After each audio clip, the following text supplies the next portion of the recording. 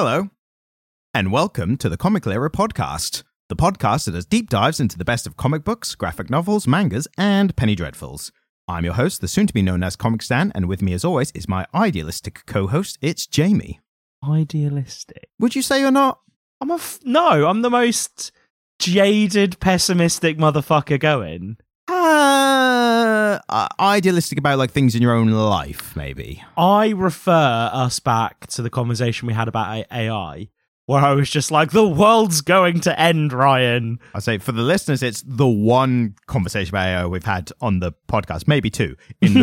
Between us, it's the 100th conversation about AI. Yeah, like every time something happens, I'm like, look, Ryan, the apocalypse is coming. And I don't know if I've mentioned this in person, like, you know, off air or not, but for someone who I don't think could be replaced by AI, you're more scared of it than people I know who easily could be replaced by it. Yeah, no, I'm fairly human and I do fairly human work. You human work with other humans. So until they actually get the full Westworld, like put a robot that looks like a person thing. And even then, they're still going to have that uncanny valley of like, they pause and stare at you for a second too long. Like I did at the intro after I said hello. Oh yeah, every time. But they're going to do that in between sentences. Something's off. I'm still getting used to the new slowed down Ryan for the intro.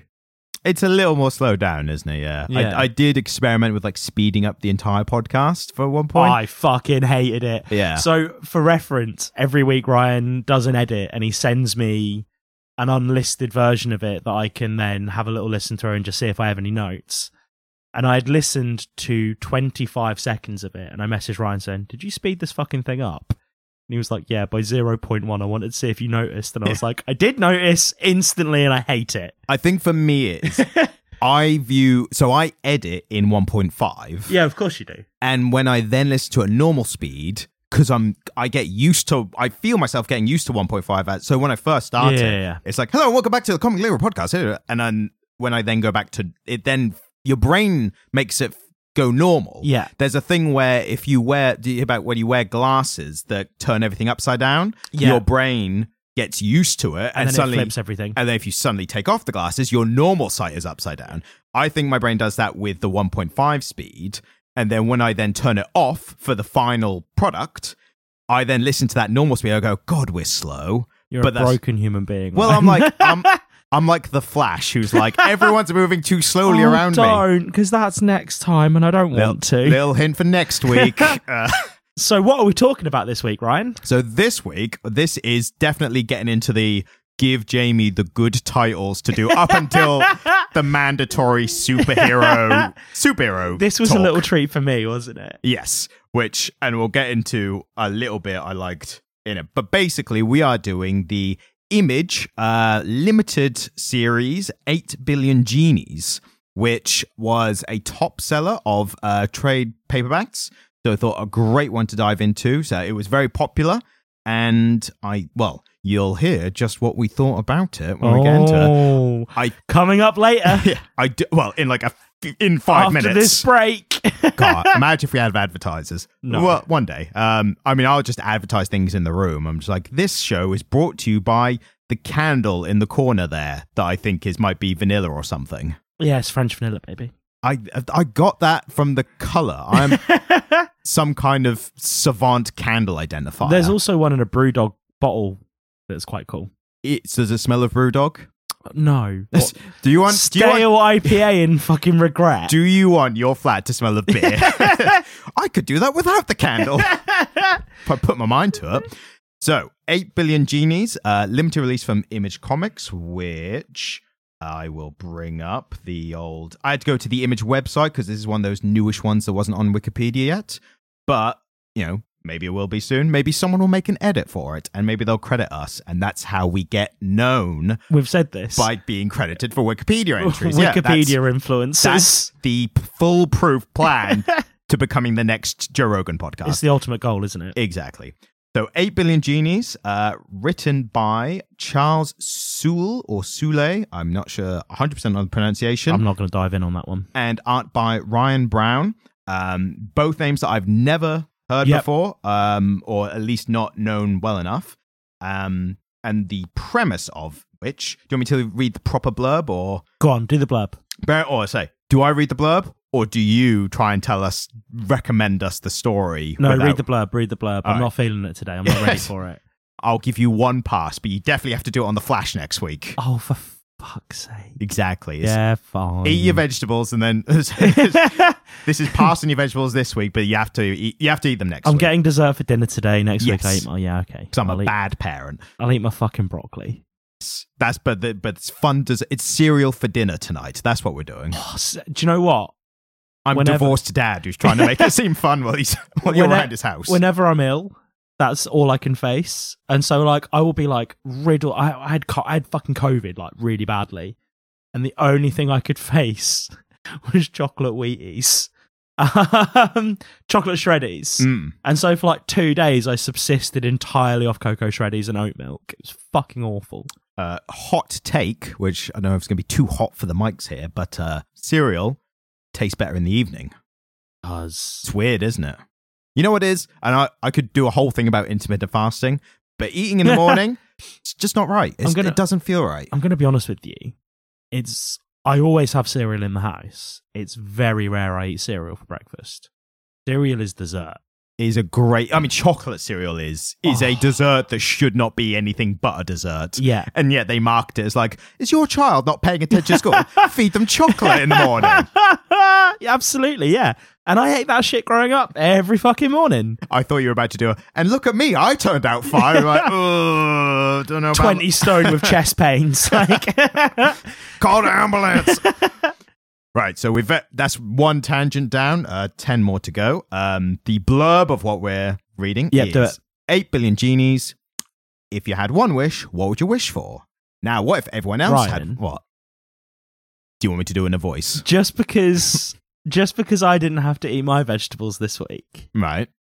Surely when you do the blurb, it's Alan Moore. Like, I want Alan Moore. I'm sorry, I just want Alan Moore. I need to watch more Alan Moore, like, interviews. It's funnier that your Alan Moore isn't anywhere near Alan Moore. Like your Will Smith from Suicide Squad. It makes me think that you saw like the XXX parody of Suicide Squad and it was some guy with no teeth was playing Will Smith. I've not seen Suicide Squad. Okay. You just saw the trailer. I don't even know that I've seen the trailer. I know that line. I know that one line from the film. I know nothing else about it. Okay. Well, you're spot on. It's exactly how he sounds. It's exactly how he sounds in the film. Don't spoil it for me. All right. So here's Alan Moore. Maybe it'll help with this talking about like magic and he is a wizard. So maybe that crossover, that transference of skills might help. I love that in the way we talk about Alan Moore, you've gone from old curmudgeon who thinks he's a wizard to he's a wizard. Yeah, he basically is a wizard. I mean, who are we to tell him he isn't? Like, fucking A. What authority do we have to say no? Who is anybody to tell Alan Moore anything? Yeah. Have you written Killing Joke? Exactly. Fucking as if you wrote Killing Joke. The only people who could criticize Alan Moore are Brian K. Vaughan, Robert Kirkman, technically Brian Michael Bendis, I guess. No, I don't even think it's other comic book writers. I think there are 3 men who could say something to Alan Moore and 2 of them are dead. Right. Neil Gaiman. Okay. Terry Pratchett. Yeah, I was going to guess that one. And the bloke who wrote Lord of the Rings. Tolkien. J.R.R. Tolkien. Yes. They're the only people who can say shit to Moore. And you know what? I actually, little spoiler for later, I might start to include Charles Soule into that conversation. Well, fucking A. We'll get into that. So. Go on, give us your best Alan Moore. Sorry, I'm not going to interrupt anymore. I'm being quiet. 8 billion genies. If you had one wish, what would you wish for? Now, what if everyone else had one wish too? That's 8 billion genies, the new 8-issue series from Charles Soule and Brian Browne. At exactly the same moment, everyone on Earth gets a genie and one wish. All hell breaks loose. In a very entertaining way, and that's just the beginning. Buckle in for the wildest ride of the year. I gave up towards the end. Ryan, that was beautiful. I know. Everything I wanted it to be. Fantastic. As long as you're pleased, like the millions of listeners we have, I don't care what they think, just chuffed. You. Exactly. But that is the basic premise. It's a world in which I think starting from the premise alone, that is literally almost like just the first issue is the premise, and then your ball rolling. It's beyond the premise after that, if that makes sense. Well, are we going to just jump in? would like to propose Yep. that we do a somewhat chronological, because it's only 8 issues. See, now you asked me this before we started recording, Yeah. and what you've done now is you've asked me live so that I have to either say yes or no to it. Well, I think it No, actually... I agree with you. I think it is best dealt with semi-chronologically. I'll put it this way. If we do just a little bit of a talking about the comic in general without the specific spoilers, then when we do the chronological one, if you do want to refer back and forth, then that will be in the post-watershed spoiler zone. Should we cut this out and then we just start? I've never cut anything out of this podcast. Except for anything that I say. Except for 90% of your stuff, obviously. Yeah. We're actually here for 6 hours and most of it is me talking. Yeah, but who's the star, though, you know? So... Obviously Alan Moore. I mean, he's the spiritual star of the show. We might as well just call it the Alan Moore podcast and we just review Alan Moore all the time. But not his work. No, just him. What he says in interviews. I wasn't too fond of that bit when he called superhero fans man children. Like, I took that personally, if I'm being perfectly honest. Did he say that? He did, but so there's a thing. All right, not to go too much tangent. There's a thing that he constantly says shit to try and almost to deter people from buying his stuff. Because the problem is, if enough of them read it, they're going to make an adaptation. No, even more insidious. He doesn't get anything from them now. So he's just like, fuck it. So imagine if someone stole your work and they were making money for every time they bought it. So say you wrote a book, right? Yeah. And then only they got money for it if it's ever bought. Yeah, or I whatever. get it. You could, if you were as petty as some might describe it, you would then say, don't buy that book, it's shit. Buy my new one instead. Yeah, also, yeah, exactly, something like that. So I think that's why he does it. But he goes kind of more of a roundabout way. So rather than criticizing his own work, he calls adults who like superheroes, like man children or man babies or something like that. But then the point is that people are like, oh, I was going to buy and read Watchmen, but now I won't bother. And he's like, that's what I wanted all along. That's the theory anyway. I can respect that. Yeah, I mean, like we respect everything that Alan Moore does. Like, yeah, he's magnificent. He's truly a character. I was going to say, but that's a bit punny. He's what's the word that's like iconic, but not. I know what you mean. I mean, he's one of those that I think if he'd been writing in any other medium, he would have been incredibly famous. Like, he's just not famous enough that we've been able to just have him as a joke on the podcast, because it's only other nerds like us know who Alan Moore is, really. I think, and if it was like, even in the comics realm, if the big two had treated him better, I think they could have been like, hey, do you want to write Batman for like a year? You know, like just like, do you want to, our biggest stuff, do whatever you want, because everything he writes is like revered. Like there's nothing of his people are like, well, that was shit. Like regardless of what people think of him. So if they had just treated him better and paid him the money that he was owed and everything else, they could have kept him on to do wacky stuff. They could have given him just the like absolute B to Z list of superheroes, but like do whatever you want with them. So we'll protect the main ones, but you do whatever you want with these little ones.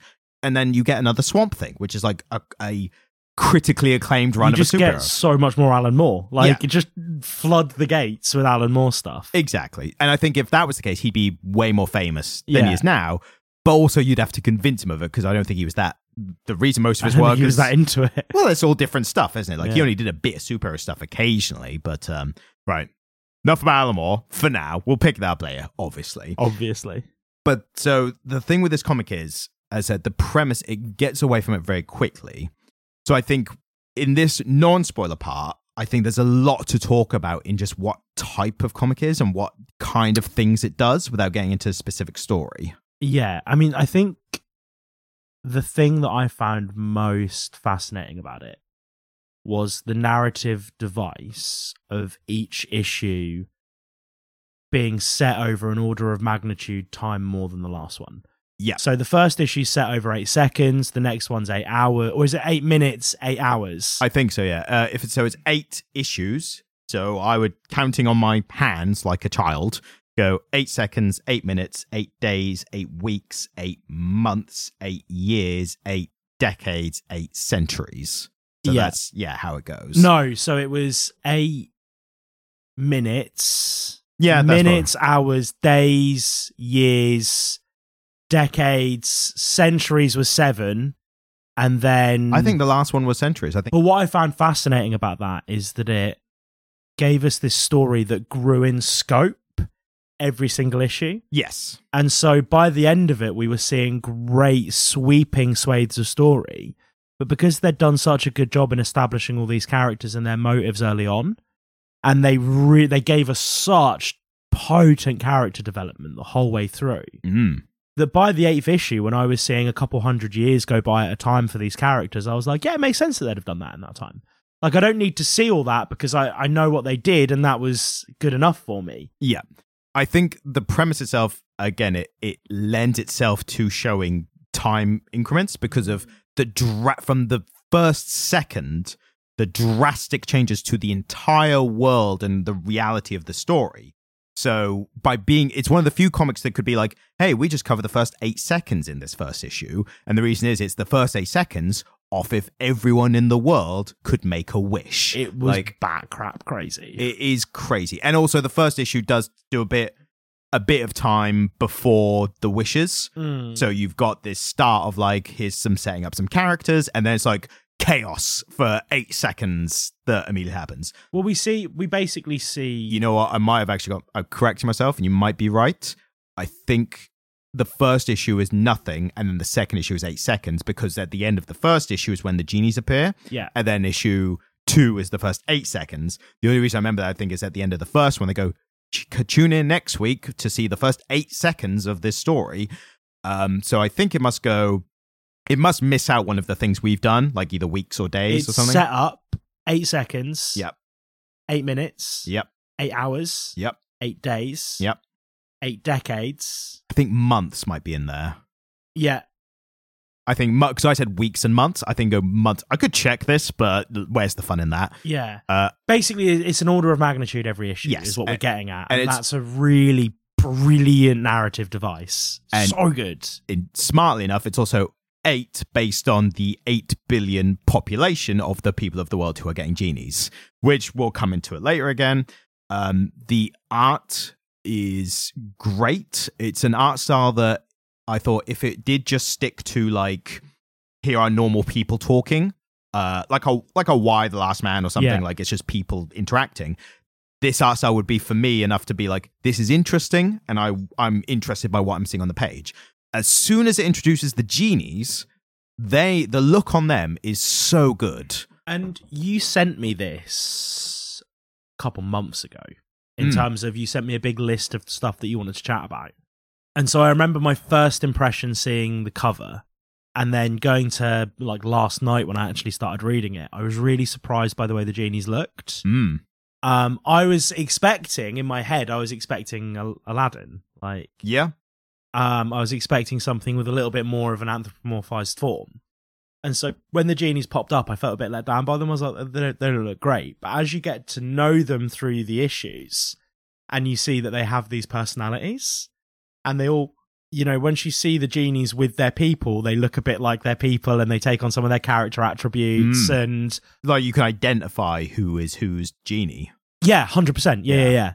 And there's a big story beat later on where I was like, oh, that's not. Yeah. And so, yeah, I think they did a really great job. The art is stunning. The art is gorgeous. It really amazes me when you get, as I said, the first issue, everything's normal, and you look at the art and you go, all right, it's good. Like, I like the look of people, and it's interesting, and it draws me in. As soon as it starts doing the fantastical stuff, you go, first of all, you go, oh my God. Like, there's a big 2-page spread of the first, 8 seconds. Yeah. Everyone in the world has wishes. They've made them, and it's just immediately looks out, and it's insanity. And it makes me think, how many artists do you see who do just normal, people talking in a bar? What could they achieve if they're given this story or something like this to do amazing stuff? Is it common, or is this particular artist, Ryan Browne, is he just amazing? Because the thing that caught me about that panel you're talking about, is that there were things that wouldn't normally coexist and things that have quite defined art styles. So there was a lot of mech shit going on. A lot of and because again, the idea was that this was our world, but people had wishes. a lot of the stuff was quite clearly based on fiction. Yeah. And so the superheroes looked very superhero-y, but then there was dragons and castles that, you know, you'd expect to be in that kind of more stripped back, early fantasy illustrations in Tolkien's books kind of style. And it was there presented in this, like, beautiful spread playing against off all the, like, very techie, mechanical looking stuff. And it just looked stunning. Yeah.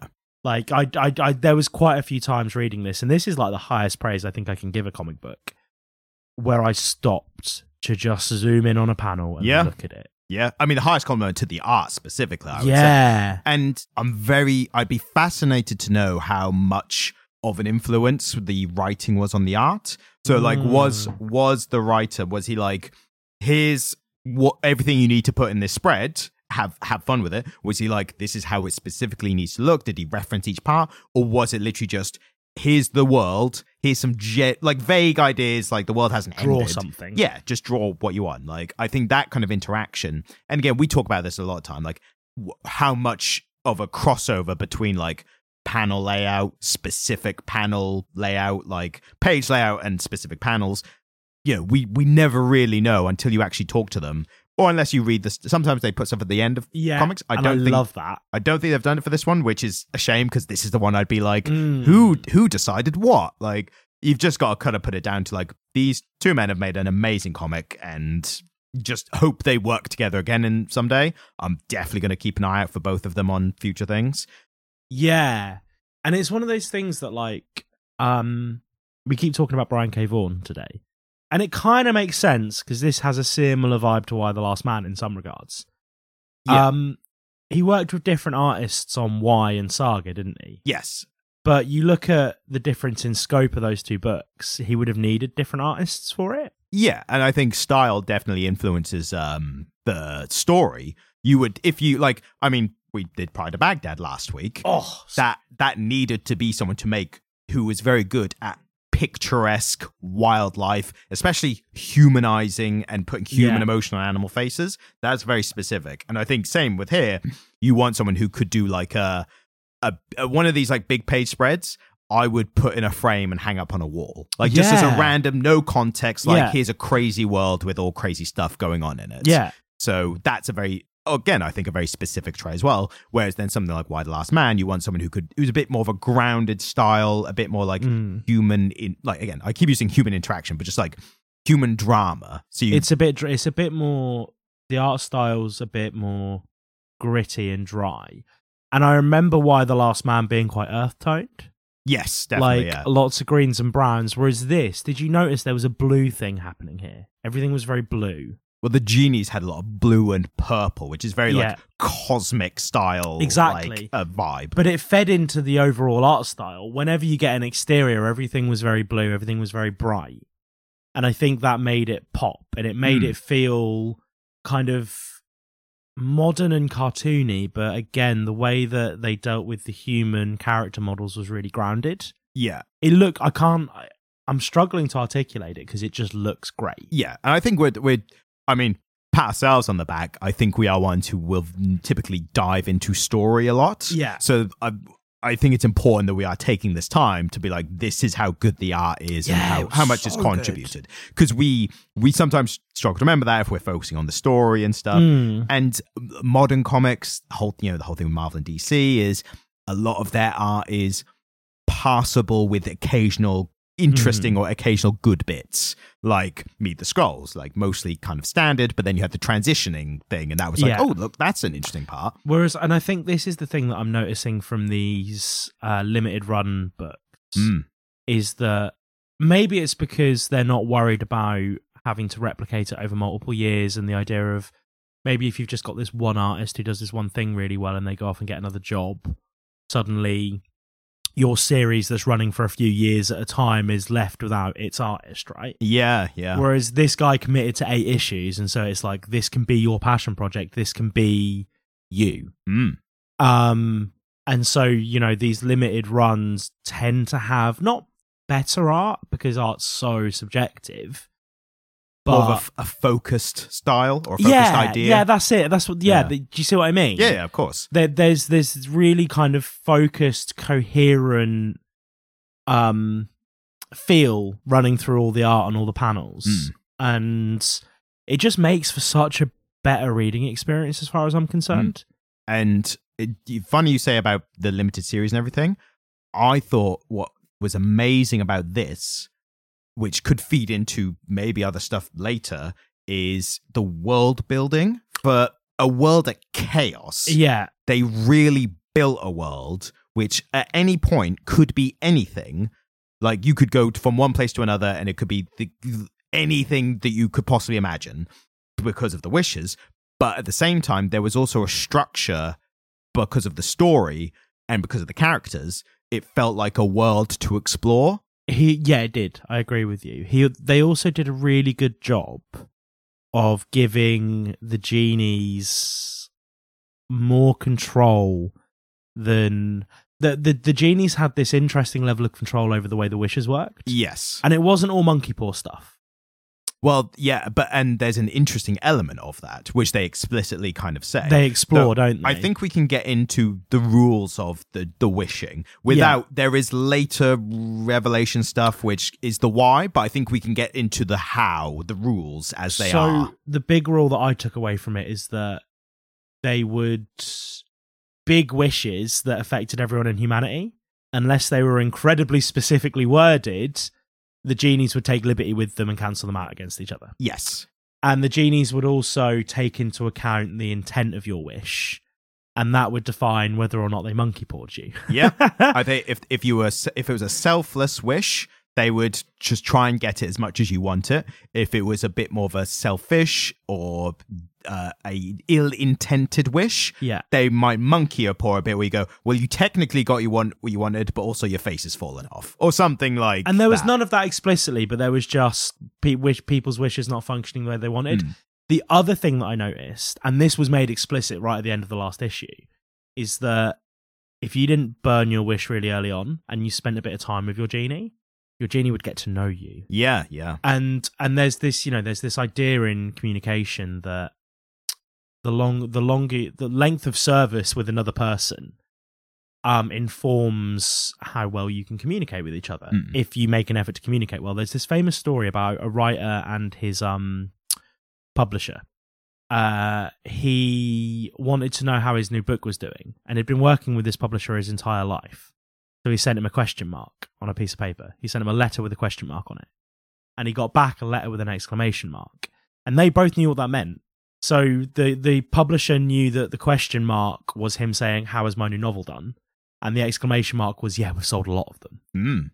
And because they had that depth of experience together, they had this understanding. And so once we get out of that initial, like, people who, again, they make it quite explicit in the book, people who have only ever wanted one thing burnt their wish really quickly because they knew what they wanted. People who didn't have that spent a bit more time sitting on their wish. And once they did wish, because they'd spent that time with their genie and their genie knew them and understood them, the genie kind of understood what they meant by their words better. Yes. And their intent as well. And I thought that was fucking fascinating. I thought that was such a clever mechanic, because often, you know, genies and wishes is a well-worn trope, isn't it? Yeah. And often I think the caveat or the technicality that it comes down to is the specific verbiage you use. Yeah. And there's a little bit of that here, isn't there? Yeah. But also the idea that once the genie knows you, they can read further into your words and understand them better. And it's not that the genie's trying to catch you out, it's that they're trying to give you the wish you asked for. And if they don't know you and they have no context, they kind of have to go on the specific verbiage you use. And I just thought that was such an interesting idea and such a great way of handling some of the kind of inherent problems in the genie wish format. Yeah. And I this is what I meant by the kind of world building, the structure wherever you go. So no matter how fantastical and chaotic the rest of the world is, this wish structure, it affects and it's in every part of the story regardless. And that's what made me feel like I want to explore this world. It shows characters dealing with that in all different ways. And it to a point where I think, credit to the story, I think it's so smartly written, and I imagine it was the way it was written was with a wall covered in post-it notes and string going to each part. Yeah. You had to proper build it, every part on a like intangible rule set. Like it's incredible, like to me. I like that the genies, they kind of give very early on the reasoning for why they're being not difficult, but why they're being creative with the wishes. They say explicitly they want as many people to get their wishes as possible. So and I thought going into this blind, I thought one of the things was surely someone's just going to wish for the end of the world. Like there's going to be some psychopath out there. It's like, you know what? I want the world to end. And they say like those get cancelled out by the ones who like, I wish for world peace. Like those two cancel each other out. But obviously we don't know for sure that there's like an exact amount of the same number of people making those types of wishes. But they've also taken the liberty of being like, look, any of those wishes, we're just not going to do because, you know. And again, there's some of that that's expositional, but we see that demonstrated in a really fun way in the 8 minutes issue. Is that with I think we can go into this because it's not the American government. Yeah, so we see that's a good part. The president has has his chief of staff, I think it is. Yes, because the president would not waste his own wish. Absolutely. But he's got someone under him who's like, I will literally do anything for this country. It's like, all right, we'll use your wish. And so he wishes that America is the most powerful country. And they get someone to word it explicitly for the next 100 years and that kind of thing. And then they call North Korea and ask him to get rid of his nukes. And he's like, why would I do that? Send me Denzel Washington. And that's when we find out that, of course, somebody in every government other than New Zealand. Except New Zealand. Other than New Zealand. Come on, you Kiwis. Has wished for the same thing for their country. And it's like, well, not all of them can be supreme. So none of them are because all those wishes cancel each other out. Exactly. And again, that could have been, you know, if we were reading the ones... That would have been purely expositional.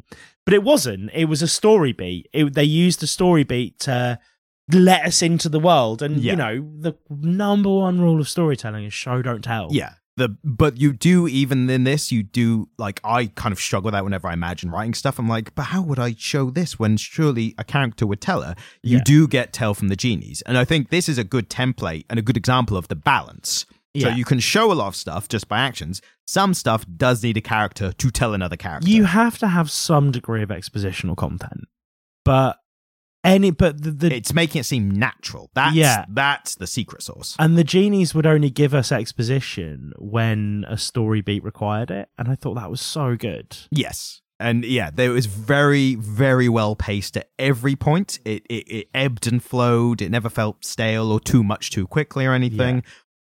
There's what I think, I don't know if you'll agree with this or not.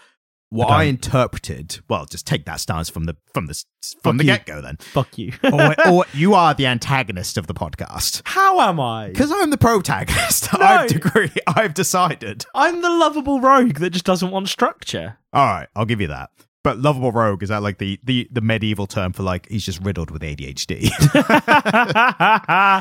Do you know what? I love that you've started using my lexicon on that. Like you've adopted my verbiage. Yeah, it makes sense. That makes me really happy. It gives you an idea of feeling. It's like if I talk about like something in a storytelling review kind of sense, I try and stop myself using the word dripping a lot. Like I say, it's dripping with whatever. Existential dread or whatever. Yeah. The theme, I think, running through this, this comes into the whole rules. So the reason that they want as many people to have their wishes as possible is what they're trying to do is basically show everyone.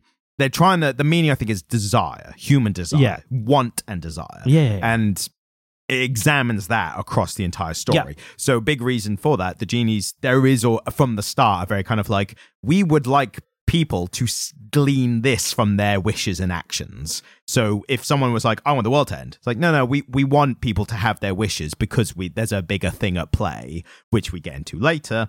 But I think that's a good, it gets across intent of a character for why rules are the way they are.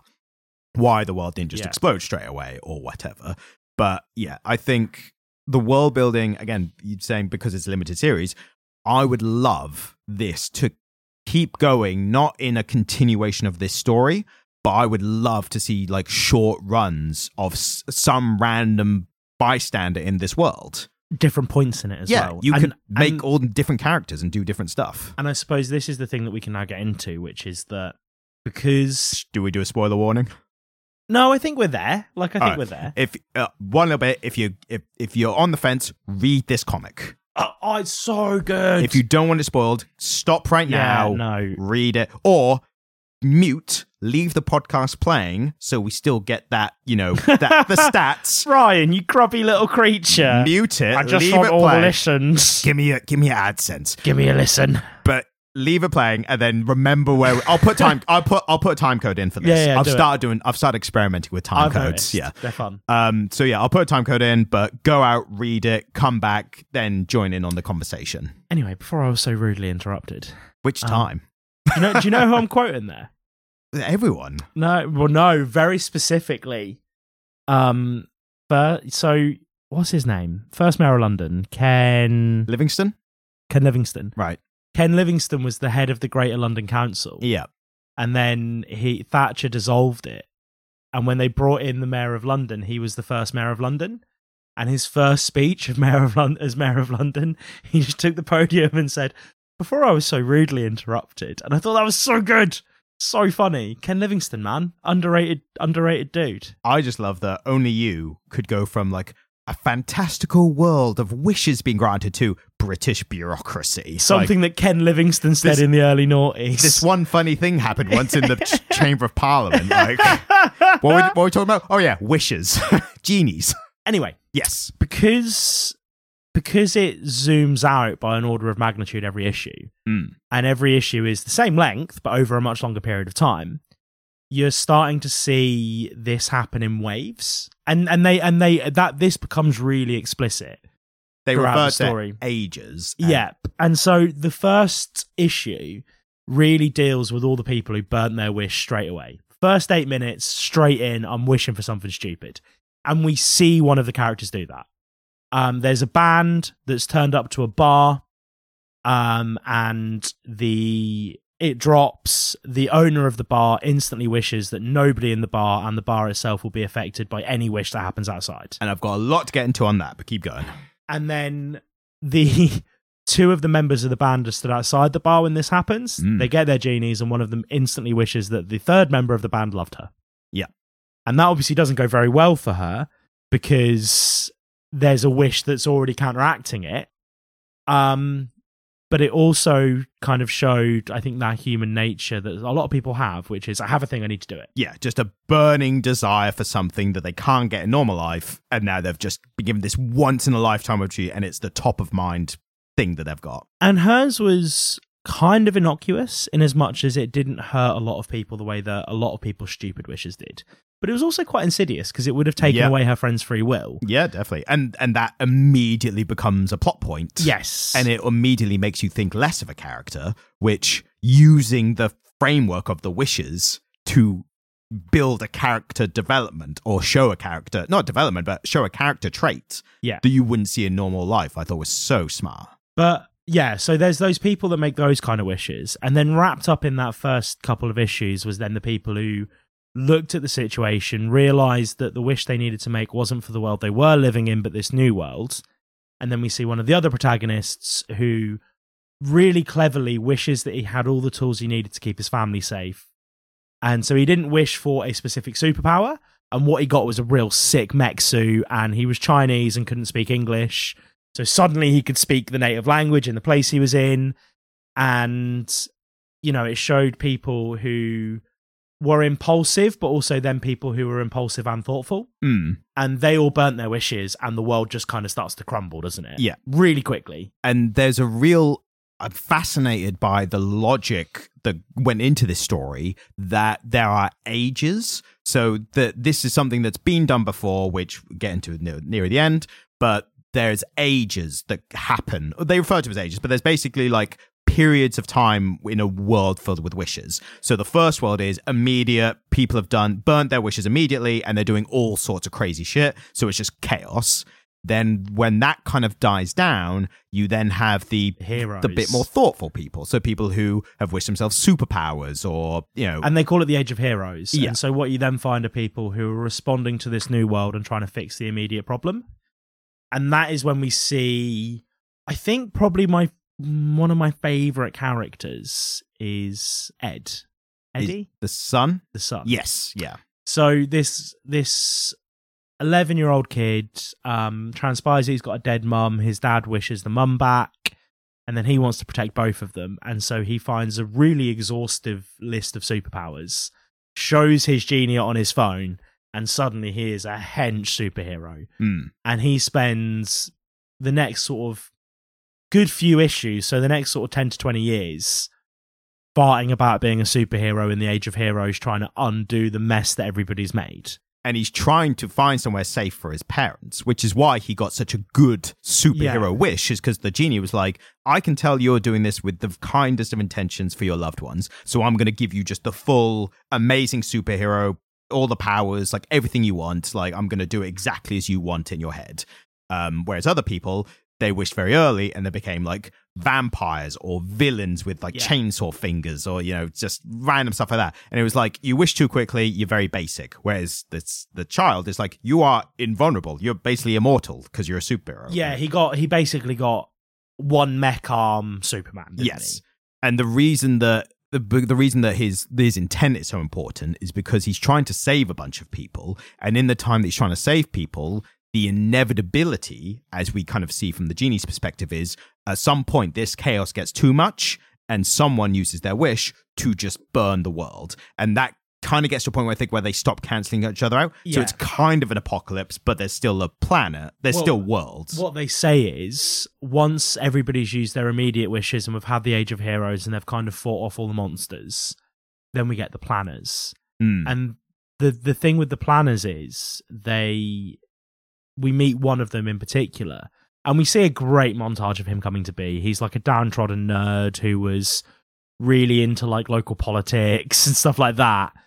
And he wishes that everyone believed in him. Well, that's not even necessarily planning. So that's a whole thing that is like the proper villain. And he doesn't even, he's not even that present to be a proper villain, but he feels like it. I don't think he prepped. So there were preppers and there were people who were withholding wishes and stuff and made like safe havens and... Well, he built a safe haven. Yeah. And there's like a dad who wishes that his 3 children can't use their wishes without his permission. That comes into play much later. Yeah.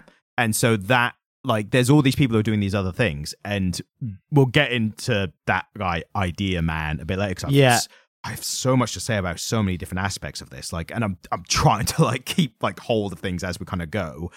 One area of the logic that I thought was great, and again with the world building as well, was the idea of, did I call them remnants? Remnants. I think that's the word. But essentially, it's people who were wished back from the dead. So we get that explicitly with Ed's mum. But, well, it's interesting because Ed's mum is brought back, June. Yeah. And we just kind of go, oh, she's brought back from the dead. That's cool. And then we meet proper remnants.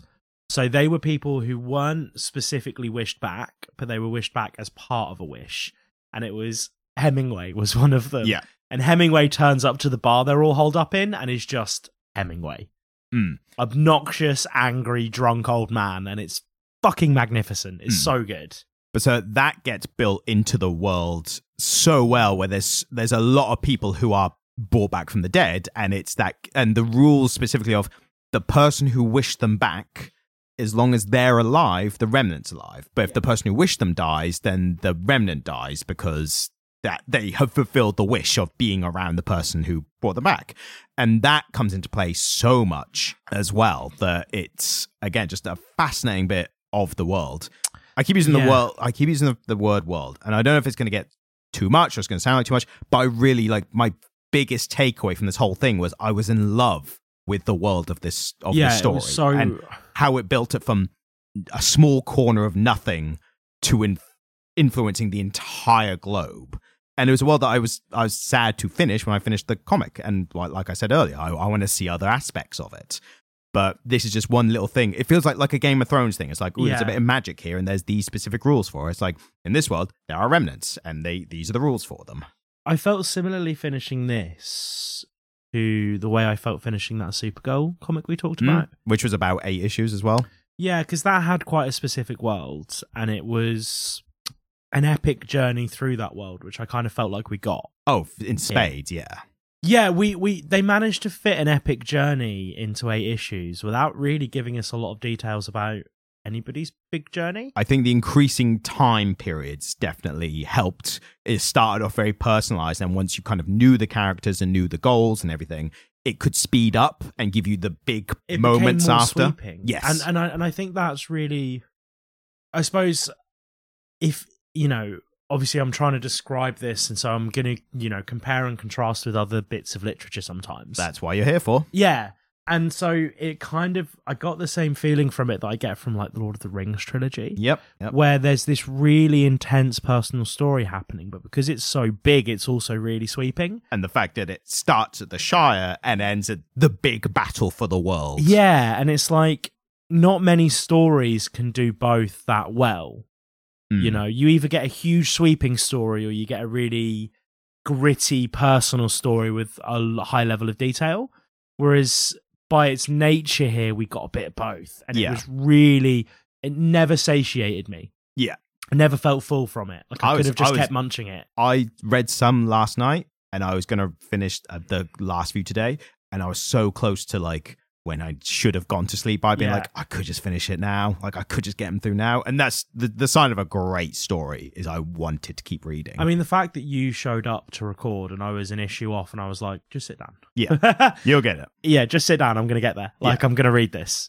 What were you saying about the art earlier? I was kind of saving this a little bit for once we were in the story a bit more. Go for it. So the story, if it wasn't obvious before, the story starts in this bar and it slowly seeps out from there. But because of the first wish of the bar being completely unaffected by anyone's wish, it becomes like a safe haven point, home base kind of thing for like these main characters. But so the art style, you said like how fantastical and how bright the colors were and everything. I found the only time it went back to it was at the bar. Yeah. So whenever you went to the bar, it was heavy brown, dark green, grey, kind of like it to give that sense of like normality still exists in this bar. And it was a grubby little dive bar. Yep. And then as soon as you get outside, it's, whoa, the colours, like it's crazy and bright and weird. But then we don't find out about this, but it transpires at the end that the big bad caused the reckoning, do they call it? I think they call it the scarring. The scouring. Yes. Which is basically where they clean everything up, wipe it, and a bunch of people die. And a fun thing happens there that also happens in Why the Last Man, where they sit down and they list all of the famous people that have died. Yep. And that happens in the memorial to the men. Yorick sits down with one of the hippie chicks. Hippie chicks. That's awful. Fucking hell. I mean, she was a hippie chick. What is it, 1960? Chicks? Come on, that's disgusting. Hippie chick, I think it's its own, like, nomenclature. She's like a hippie chick. Yeah.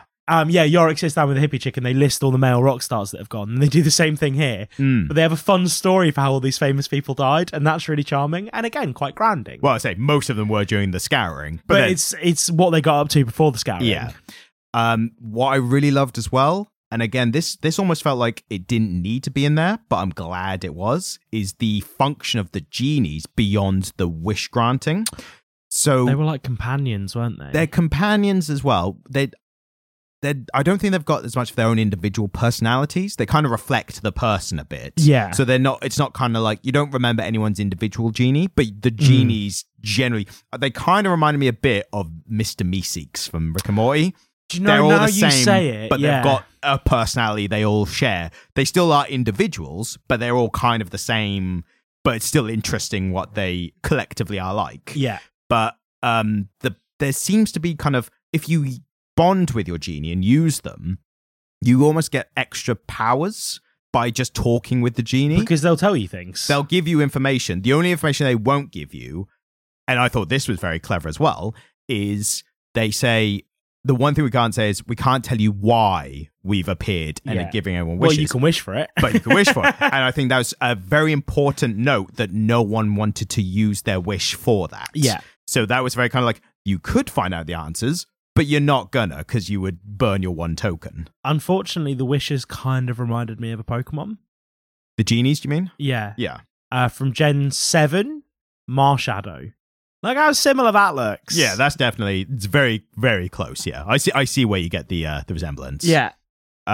the color's a bit polygon as well, isn't it? Or Porygon. Porygon, yeah. Do you know what? There's a holographic Porygon right behind you. I assume any Pokemon card, it's probably in this room with me right now. Yeah, I just assume as much. So, starting with the bar story, a character who I had a lot to say about, and I kind of now have to put it in two halves, is the barman. Yeah, well, we find out quite early on what the barman's deal is, don't we? Not properly. Issue not 3 or 4. 4, I think. And even then it's just like one kind of statement and then left to explain later. But the reason I want to separate it is I had much different thoughts and opinions on the character before and after that point. So before, he makes the very first wish. He says, the bar is unaffected by wishes. It's a safe haven. And immediately reading that, I go, that's an oddly specific wish to make straight away. Like, it's weird that he had that ready to go. And the fact that it was called the lamp wick, I was like, he's involved. Well, we get into that a bit more, and that gives away a little bit. Yeah, this is it. A story about genies started a bar called The Lamp. Yes, and I was like, that guy, wick. That guy's got something to do with this. Yeah. Like, he knows. But then things like that can sometimes also just be fun Easter eggs as well. Yeah. So, but him saying that so quickly, I thought, that's odd that you've said that. But then the first reveal that he's a prepper, like a doomsday prepper, that immediately made me go, oh, that explains it all. Because this has been on the forefront of his thought. And the way he describes why he's a prepper, and then that verbiage gets used later, but he describes it as, I noted it down as being very specifically vague. So it's like, the people are like, what were you prepping for? And he goes, haven't you read a newspaper? The world's going to shit. Like, people are rubbing up against each other the wrong way. There's a lot of friction between people. Like, something was going to happen eventually. So when you say something like that, you can say that to people across the political spectrum to the extremes, and they'll all agree.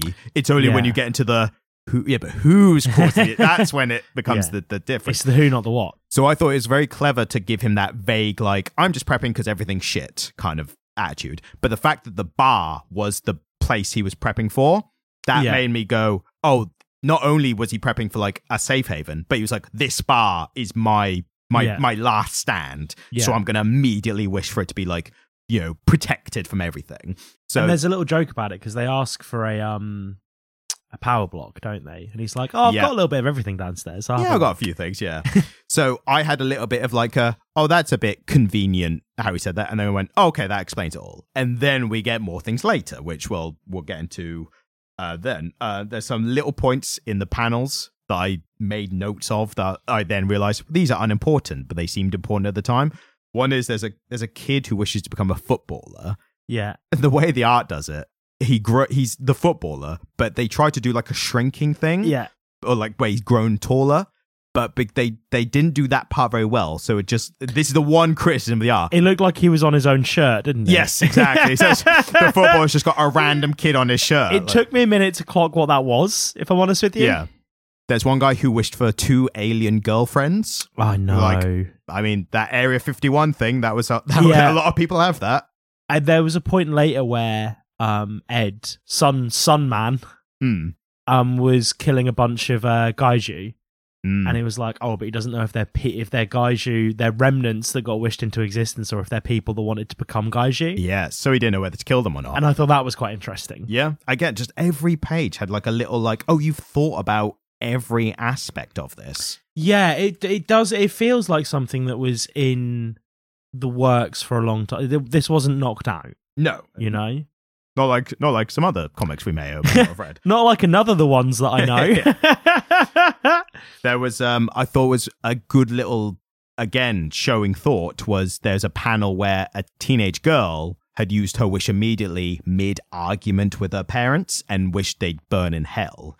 And they were just like smoking heaps afterwards. And I thought there was definitely a lot of moments for people of that. And that kind of reminded me of like, Infinity War Endgame, where have you seen those? Yeah. Where the world gets snapped, how many people were in like positions where, because someone else got snapped, that's fucked over someone else. Like the pilot in a plane that you happen to be on. Like how many couples were in like mid-argument and like said some awful shit to each other, and then one of them got dusted. And you're like, oh great, I have to live with this now. Like that's that kind of feeling as well.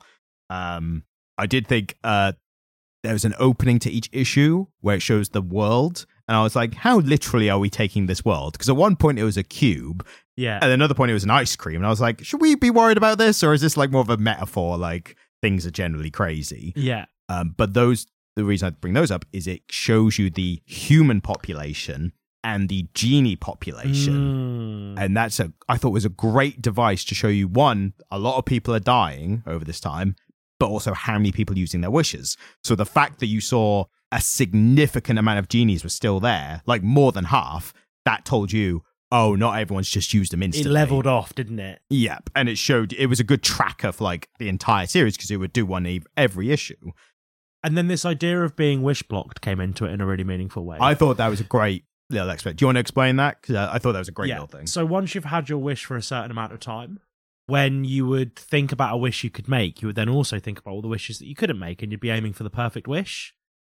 And so it transpired that actually there was the characters that had had their wishes for a long time that didn't really have a defined idea for how they were going to use them, got a bit wish blocked, and there was a couple situations where, particularly the two musicians, I can't remember their names, but the two guys in the band, there were a couple of situations where they hadn't used their wishes and they could have used them to save people, and other characters started thinking they were these awful, callous, selfish people because they weren't wishing other characters out of bad situations. But it turned out that they just were wish blocked. They were too scared that they would wish for something in the moment and it would go wrong and they'd get monkey pawed, or that they were just paralyzed with the potential, the kind of unused potential of their wish. And I must admit, their wish was fucking awesome. There's a thing that's described in the way where it says in the real world, the prison of choice, I think. Yeah. I might be ad-libbing that, but it's the idea that if a human has too many choices, you can be paralyzed by, again, being scared of picking the wrong choice, and then you just end up not making a choice. I've had this with money, where I've been saving money and not really knowing what I'm saving it for, and then I'm rendered unable to spend it. And we're not talking about like, the savings in my savings account, like, oh, I'm, saving for a rainy day. It's like you're just accruing a bit of cash for some reason, and you kind of keep saving it, and you sell a few things on Marketplace, and you buy something and you flip it, and you've got this little pot of cash, and you're like, I don't know what to spend it on. Yeah. Because that money could be a million different things right now. If I spend it, it becomes one thing, right? Yeah. And so I understand that aspect of human nature, and I can see if that couple £100 in 20s was a fucking wish, I would be like, I would be the person who'd be like, I don't know what to wish for. Like, it's infinite. I was going to save this question for near the end, but I think it's a good one to ask. Where do you think, so two questions, right? Which I think we'll ask each other. One, if you had a wish, what would you wish for? And two, separately, if you had a wish in this world, so what do you think you'd use it immediately? And would you go for the thing, that first answer? Or would you hold on? Do you think you would be the person to hold on to it? Knowing who I am and my relationship with money, I would hold on to it.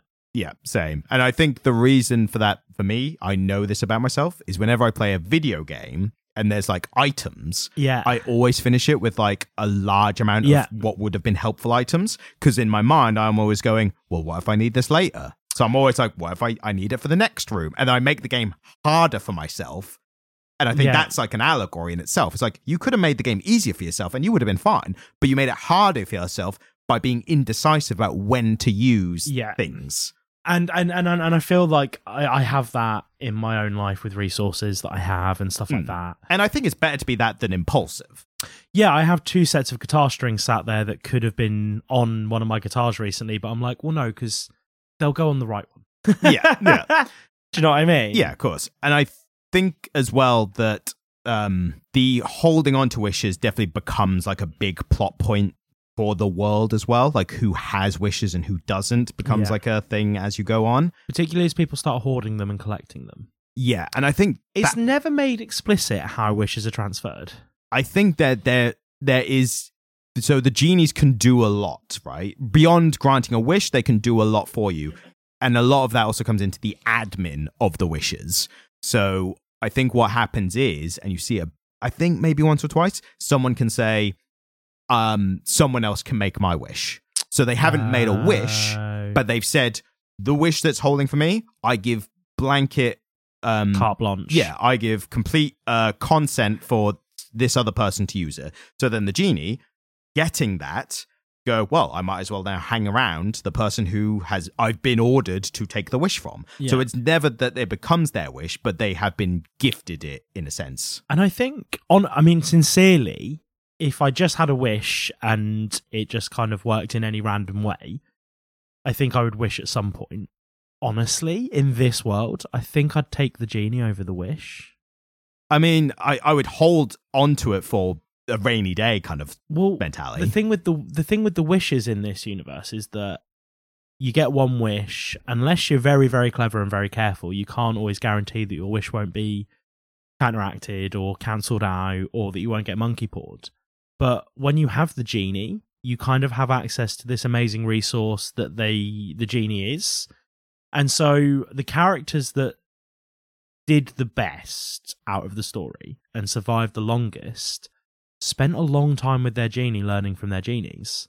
And they would chat with their genies, and, you know, the genies became this like, well, do you know what's going on with this person that I can't reach because, you know, we're in a post-apocalypse? And they're like, oh yeah, they're doing this thing. That's really cool. And early on, they get used as translators. So between the Chinese characters and the English-speaking characters, they're like, tell them this, and then the genie will just translate because they have all the information. And so, yeah, there's a power to just having a genie.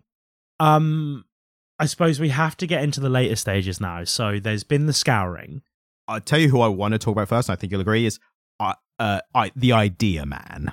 Well, right? Yeah, so we really meet him properly post-scouring, don't we? Yeah. Yeah, the Ideas Man, I think, is one of my favourite antagonists of anything. And yeah, the reason is not because he's especially like a powerful or insane villain, or that he does much, but I think the explanation for why he is what he is and how he became powerful, I think I love that aspect of his story. Yeah, so he wishes that people believe in him, and I think that's a really interesting wish. And what's really cool is that June, who's a remnant, sees through him, and so everybody else is kind of drinking his Kool-Aid, including her husband and her son. And for years, literally, we're in the first 8 years. We're in the 8 years issue when this happens. She sat with her husband being like, you realise he's exploiting our son, right? Like, you realise he's turning our son into a cold-blooded fucking killer. And the kid's about 15, 16 years old at this point, and he is just like brutalising people from the other factions, the other havens. Yeah, and what especially I liked was his backstory, because you got into a bit earlier, but it's how he was a kind of downtrodden guy who no one really gave a shit about, and that's why he made that wish immediately. It was a good wish, though. It was, but I think it was kind of lucky on him that he was the person who wanted this kind of thing. But so I think it really portrayed that trope of a villain who is downtrodden in their life, and normally those kind of characters become very virtuous because they're like, oh, I've been down in the dump, so I know what it's like, and I want to help people. There's a kind of more modern version of a villain who, not even more. Actually, no, I'm going to take that back, because there's a lot of villains like in old literature who are like scarred and disfigured, and who are evil anyway. So it's not a new thing. But I like the representation of like, just because someone is downtrodden doesn't make them automatically good. Like it's not sweeping, and it makes the ones who then are downtrodden in their life and good better, because they held on to that virtue despite their circumstances. But someone like him was always just like, not even that bad a life, just people didn't really give a shit about him or what he had to say. So when he wished people believe in him, I felt like that was more insidious than if he was like an evil character who was like, I wish I could make people believe whatever I say, or like that people would believe my lies or something like that. So what you'd have then is you'd have people being like, he says something and they go just magically like, oh, I believe you. This became a lot more insidious, because if he was exposed or anyone kind of pointing out his lies, like the remnants do, the people go, all right, yeah, I do see he's lying, but I believe in him, that he has our best intentions, and I still feel like we should support him. And that kind of vagueness made him more successful at what he did. And I think I don't know if we see it or not, but I think he generally said to people like, hey, you should give me your wish. And they went, well, I believe in you, so there you go. And he had just an army of wishes. It also made a lot more insidious the lawyers who collected wishes as well. Oh, well, this is the thing, and I think this is possibly a comment on AI. You always bring it back to AI. Well, one of the things that's going to become really potent in the AI generation is people who are good at writing prompts for AI, right? The lawyers became really important because they're very good at wording things and closing up loopholes. Yeah, for wish granting specifically. Exactly, yeah. And so the lawyers became even more powerful. And there was a negotiation between the ideas man and a bunch of lawyers he'd been using to draft his wishes. And they were saying, well, this is why from the start we've only taken payment in wishes. Yeah. Like, if you want us to draft a wish for you, you have to have quite a few of them already because we want them. And they had those skills to immediately be like, we know exactly what to do with this scenario, and became very powerful. Yeah. It kind of reminded me of the bank in Game of Thrones? The Iron Bank. The Iron Bank. So they're not particularly powerful in the sense that, so they have their own kind of haven, but it says the population are like 25 people. So it's not like a haven that everyone goes to. Well, it's the Iron Bank of Bravos. So they're in Bravos, which is a very big and powerful city-state. Right. But the thing with the Iron Bank is they don't hold power directly. Yeah. But they have a lot of influence over really powerful people. So, for instance, one of the places that Tywin Lannister starts to come a bit unstuck is that actually the Lannister gold miners run dry during the events of Song of Ice and Fire. And he's really reliant on the Iron Bank. And so once he dies, the Iron Bank come back to renegotiate with Cersei. And she's like, so same deal? And they're like, no, you owe us a lot of money and you are not Tywin Lannister. Yeah. And then it's that, isn't it? It's they don't have direct power, but they have a lot of influence, which in itself can look like power. Yeah. And I think, again, like, they didn't have like a very powerful haven, because it gets to the point after the scouring that these safe havens become warring factions almost. It starts to feel a little bit Walking Dead. Yeah, I see that. Across a wasteland, these like isolated areas of safety, yeah. And the reason I compared the lawyers to the Iron Bank is that their haven wasn't particularly powerful, but as soon as you start to threaten to wrong them, they're like, by the way, we have about 100 wishes on ready to go. So we have a lot of wishes, yeah. Yeah. There's also a really smart bit where the idea man, his genies, or the genies that kind of work for him, just don't like him. So at one point when one like gets automatically granted, it's like, they flip him off. Yeah, like, fuck you, I'm off. But what's really smart is he sets up some wishes to automatically go off in the event of something. So specifically, because a genie disappeared, he knew that was almost like a detection Somebody's system. under attack. We're under attack. They're attacking us. This wish has just automatically defended us. I now need to proactively. So he was very, I guess in that way, he was definitely the prepper. The reason I didn't want to give him the prepper thing before was that he didn't prep with his original wish, but he became a prepper once he amassed wishes. Yeah. And he probably got advice from someone. There was like someone who believed in him was like, hey, I've got an idea. Maybe you should do this. He was like, good idea. It's like, that was my idea now. But yeah, great villain. I think just like a good plot point again of like desire, like the undercurrent theme, and how he wanted to just be the most important person. But again, because his desires weren't great, he had to be really specific. And they even said, there was a plot point where they said, oh, well, you know, these big wishes are going off. You said this doesn't happen. And they're like, no, some people get really good at wording their wishes. Yeah. Like when he was doing the wish to make the replenishment, to rebuild the earth after he'd scoured it clean. And he said he was talking for 30 minutes straight. And he was like, if I put a pause in here where it shouldn't be, I'm going to get monkey pawed. So he knew that he was going, and he'd pulled a genie up and been like, right, you're going to take this down. And 30 minutes later, he's still reading this lawyer-written verbiage to get this wish off. Yeah. And that, you know, I mean, we talk about this as a fantasy setting. If this happened, there would be people doing that. Yeah, 100%. And that's, again, why I keep coming back to the term world building and loving the world, is that these logical conclusions have created the world that we are seeing now and the people who occupy. And also the genies being like, oh, we're at this age now because people would naturally make these kind of wishes.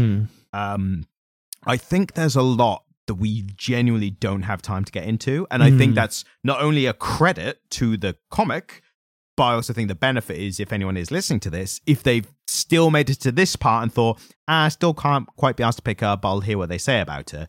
I think you could finish this episode and everything we say, and you'll still get a lot of stuff that we don't even get a chance to touch on. Yeah. In just 8 issues. Like, that's incredibly economic for storytelling. I mean, 8 issues is what, about 100 pages? I'd say about, not including the riff-raff, so about 20 pages an issue, give or take. Yeah. So about 160 pages. 160 pages is a novella. It's a short novel. I think the visual storytelling does a lot of the heavy lifting. Yeah. And I think this is one of those stories that needed to be a comic. Yeah, this would be a huge novel. This would be a 800 or 900 page Goliath of a novel. Yep. And I think it's also going to be one of those, like, what they refer to a lot of unfilmable stories. So, like, you couldn't make it live action. And I think you could technically, but I think with all the fantastical stuff, it would be one of the most, just on CGI alone, one of the most expensive shows ever made. For it to not look janky and shitty in the CGI. Do you know what I mean? So it would need to be an animated film. An animated film of this, I think, would be amazing. If you got the right art style and put the effort in. If you found a bunch of former Electric Light and Magic, you know what I mean, don't you? Electric Works or something, is it? Or Light Works? I might be thinking of something else. Electric Light and Magic, I'm thinking of the former Lucasfilm guys. You got a bunch of that kind of stable of animators, like Pixar-y, Electric Light and Magic animators on this. Basically, you scooped up a bunch of people who didn't work at Pixar or for Lucasfilms anymore and got them to do it. It could be one of the most... it would be one of the biggest films in the year it came out. Yeah, I think this would be like a cinema release style film, and not only looking amazing, but the story would absolutely like get people in as well. I would be super surprised if a studio didn't scoop up and option this. Yeah, the story, how good the story is in the world building, and I've only just thought of this.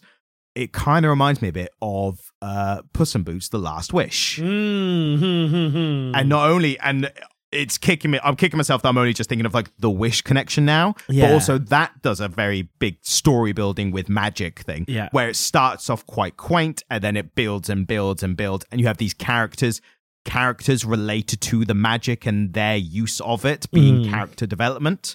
I think if a film like, Puss in Boots: Last Wish, financially did not do well, critically acclaimed. Did it not do well? Because there was 2 Puss in Boots films before then that weren't very good. So when a third one came out, people were like, "Why would I go and see this extra one?" And then it just turned out to be amazing. I think it got a bit of a bump from word of mouth, but still, I think a lot of people were like, "We'll wait." But also, kids' films do pretty well anyway, because a lot of people just they take their kids to films without worrying anyway. So yeah, there's only a couple of areas I think we should get into now before the end, and that's the ending. Well, I was not even talked about the ending. I don't know. So here's the thing: I don't know if we should or not. I don't know that we need to. That's what the I mean. Ending's great, and the ending's really interesting and really cool. And that last issue is probably my favorite issue of the 8-issue run. But yeah, I think we could actually do this as a kind of an episode where we don't spoil the ending, because we've touched on all the wider themes anyway. Yes, exactly. And there's not been a funny episode, Ryan, because we've just gotten deep into it. Like, I tell you what, the ones where you rip into something are definitely more entertaining. I think this is more like informative. Like, look how good this was all amazing. Yeah. One of the reveals that I think did impact me midway was the reveal that the barman is actually a genie. Yeah, so he was the genie who granted the last wish in the last go-round, and that person gets to be a human, an immortal human on Earth who can't die, who lives until the next round of wishes are all done, basically. And he was a cool character, man. He was great. Yeah, and I think when he first came out with that really concise wish at the start, I thought, he's something to do with this. But then when the prepper stuff was revealed, I went, that explains it all. So that threw me off the scent. The whole way through, I was like waiting. I got it at the start, and then I kind of went off it with the prepper stuff. And to be fair, I think I liked the prepper stuff a bit more. I liked a human having that a prepper would be like Yeah. that, and I liked that aspect. So when he was revealed to be a genie, I was like, oh, okay, we're back on this then. I mean, he kind of was a prepper that had been prepping for 8 centuries. Yeah, exactly. There was a moment where he said something, and I just thought it was so beautiful that I'm going to repeat it. So he talked about the last issue really is just a rundown of how he spent his 8 centuries. And he talked about all the things he did. And one of the things he did was just learn a bunch of skills. And he said, I'm quoting verbatim because I've screenshotted it. But I'll tell you this, the acquisition of skills is one of the most satisfying parts of being alive. It's a wish granted in slow motion. That is a sexy line. That is so beautiful that we cannot banter off it at all, which is the highest acclaim you can give a piece of writing. It made me feel some shit, you know? Like that last issue where he talks about the way he spent his 8 centuries and the lessons he learned was so impactful for me. It was really impactful. I found it really, really impactful. Just, you know, this sense that he'd lived a long time and these are the lessons he learned. Yeah. And I agree with all of them. And I think, you know, I feel like that's one of those things that unless this was written by somebody who was much older, they must have sat down with somebody who was much older and been like, what is the benefit of your having been around the sun more times than me? Yeah, of course. You know? His reveal also gets into the cause of everything, which I don't... Yeah. I think by ending, we're talking about how everything resolves. But towards the end, the reveal is why the genies appeared in the first place. And I thought that was quite clever. So basically, they are a kind of cosmic guardrail for a conscious species getting too... proliferating itself too much. Too widespread, too big, too demanding, too greedy. Yeah. So at the 8 billion population number, that's like, that triggers the genies. And the point is, it resets the world, and it is also meant to show everyone, or at least the survivors, and ideally the last person, but that's later, but it gets into the cost of desire, or cost of satisfying desire. Because what you find, and the whole point of this, from the genie's perspective, is that there's only actually one wish that ultimately matters, and it's the last one. Yes. And the last wish is beautiful. Yeah, and that logically makes sense. Like, the last wish is going to be the be-all, end-all. I think the thing that's interesting about the later issues for me, getting an insight into how it all works is nice and it's interesting, and I thought it was cool. But it's the same thing that I really like about a lot of post-apocalyptic fiction. And it's not the bit where it shows you what happens directly after. And it's not the bit where you see how people have learned to survive. It's when you watch the generation that were born into or grew up in the apocalypse. I always find their stories more interesting. So in The Walking Dead, when we see the settlement and Carl and the knights and all that stuff, that to me is more interesting than watching the initial fallout. Yeah. And then again, like, watching fucking Zombieland. Yeah. Zombieland 2 was really cool because we got to see the young people make their little hippie settlement. And we got to see some of that with the haven where the parents had control over their kids' wishes. Yep. And just watching the way that changed the relationship between the parents and the children was really interesting. And we've barely touched on it. The rebelliousness, inherent rebelliousness, and parents trying to control their children, but with the best intentions for their safety and well-being. So yeah, I think there's so many, this whole wish concept gets used for so many aspects of just human behavior and human existence. Again, why I think we both are saying this is probably going to be one of our favorites, if not the favorite of the year or that we ever do. It is my favorite thing that I have read for the podcast. Yes. I loved Mouse for a long time, and obviously a lot of the Alan Moore stuff that we've talked about. But this is my favorite. I think this is my favorite thing that I read for the express purpose of talking to you about it. Yeah. Like, it's so there's this beautiful level of depth that you don't get bogged down in. Like these revelations aren't played too heavily. And so you're finding stuff out about the wider story, but you're finding out about it in situ, and it's paced really well. Yeah, I think one thing I want to say without giving away or spoiling it is the character development of one of the characters, Daisy. Her character development, and again, at this point, if you're listening to this, if you haven't read it, if you've read it, you know what I'm talking about, and if you haven't read it, you just go should read it. We talked about Daisy right at the start. Yeah. Daisy's the woman who burnt her wish trying to make somebody love her. Yes, her development and change, kind of acting a bit like a person without any powers in a superpowered world. Yeah. I thought that was really cool because that she felt like the normal person's view because she was just a person without a wish almost. And Daisy also got 2 wishes. Yes, and that's I think that a really good way of coming around. I think we'll leave as to how she does it, but I thought that was a great coming back round circular kind of thing. Strongest character throughout. Had an amazing arc. Their story was my favorite one of the threads. Yes. The band doing their thing, just wanting to make music, man. Like, for the rock and roll, you know? Yeah. I think, overall, just an amazing comic. And also, a great bonus as I was reading it was, I thought, Jamie's going to love this. And then it got to a point when, and secretly, it's actually a superhero comic. It got to where I was like, this is basically a superhero comic. I was like, felt like I Trojan horsed you into if I had known beforehand, it would have been like, he doesn't know yet, but it's about to get superheroed. I just imagine you being like, this is awesome, and then going, oh, for fuck's sake. There was a moment where I was like, when that band of heroes turned up and it all got a bit Avengers-y for like 2 panels, I was like, oh. Yeah. Oh, is this what the rest of it's...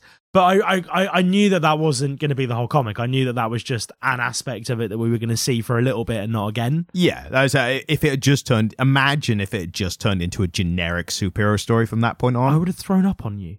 Because of the amazing dip in quality from like the start to like... yeah. I would have been so hurt. It just doesn't go back to any of the other great characters. It's just like, no, superhero story now. Yeah, absolutely. I'd have been pissed. Here's a villain. He has the same powers as the hero. Like, how will they get on? Probably not well.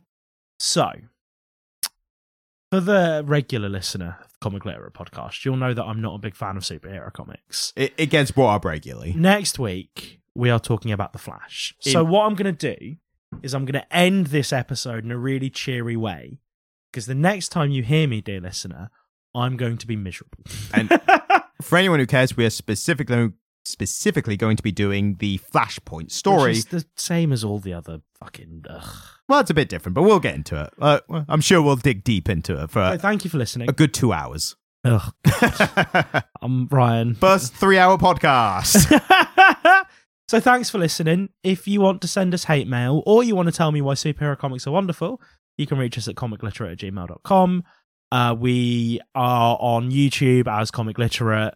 Go look at the shorts; they're fun.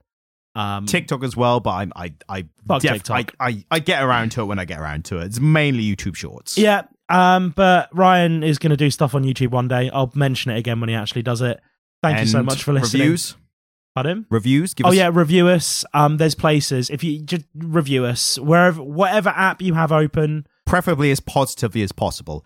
You can call us names, you could say whatever you want as long as 5 stars. 5 stars, and then you can call us assholes or whatever. If you just want to do a review and you want me to see that you've just done a review for the sake of doing it for us, make it a 5-star review and then make the text 5-star cunts. Yeah, sure. Thank you for listening. Goodbye. Goodbye.